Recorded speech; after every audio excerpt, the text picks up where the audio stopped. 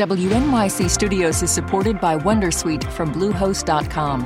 Website creation is hard, but now with Bluehost, you can answer a few simple questions about your business and get a unique WordPress website or store right away. From there, you can customize your design, colors, and content.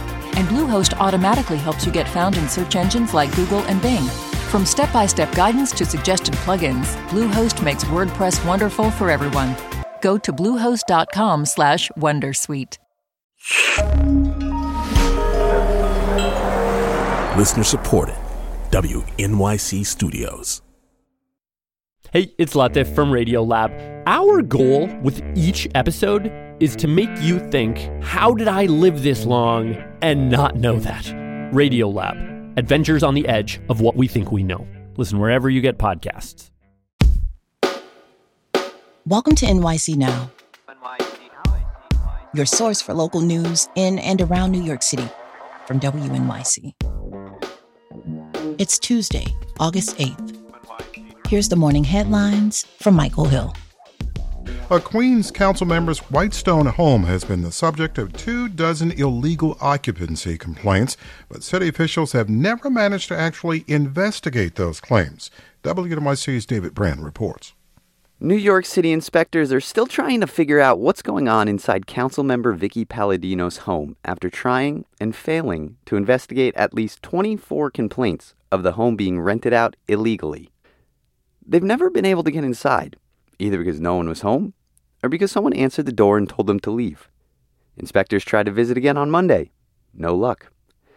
The councilmember's son and spokesperson blamed the complaints on a disgruntled neighbor. He says the family has nothing to hide, and 3 tenants are legally sharing an apartment on the second floor. There's a new apartment complex by the Metro North Station in Harrison, New York. That's Westchester County. Governor Kathy Hochul and the MTA cut the ribbon on it yesterday. For Hochul, it's a key example of her push to build more housing near transit hubs, but she's faced significant pushback from suburban officials who oppose increased housing density. The governor says the Harrison project should be a model for other suburban communities. There's more demand for housing than ever before, so what we're doing here today in Harrison is an example to show what they can do in Nassau and Suffolk counties as well. The new housing development has 143 apartments, including 7 affordable housing units. It also has retail space and parking for the Metro North Station right next door.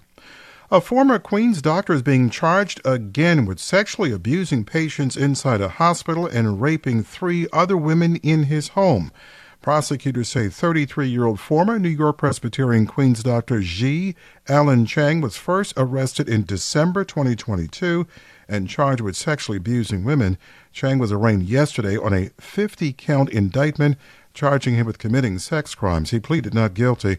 Authorities say they also recovered disturbing videos of the assaults and narcotics, including fentanyl, as well as other drugs used in healthcare settings for sedation. Cheng's attorney says his representatives had not yet reviewed the case with the former doctor.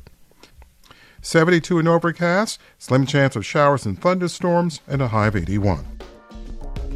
Thanks for listening. This is NYC Now from WNYC. Be sure to catch us every weekday, 3 times a day for your top news headlines and occasional deep dives. And subscribe wherever you get your podcasts. See you this afternoon. Expectations matter. What do you expect from an SUV? Versatility? A range of sizes built to fit your life? A range of exteriors that all invite stares? Or being able to take control of more than just the wheel? Expectations matter, but exceeding them matters more. How we get there matters. The Audi family of SUVs. Progress you can feel.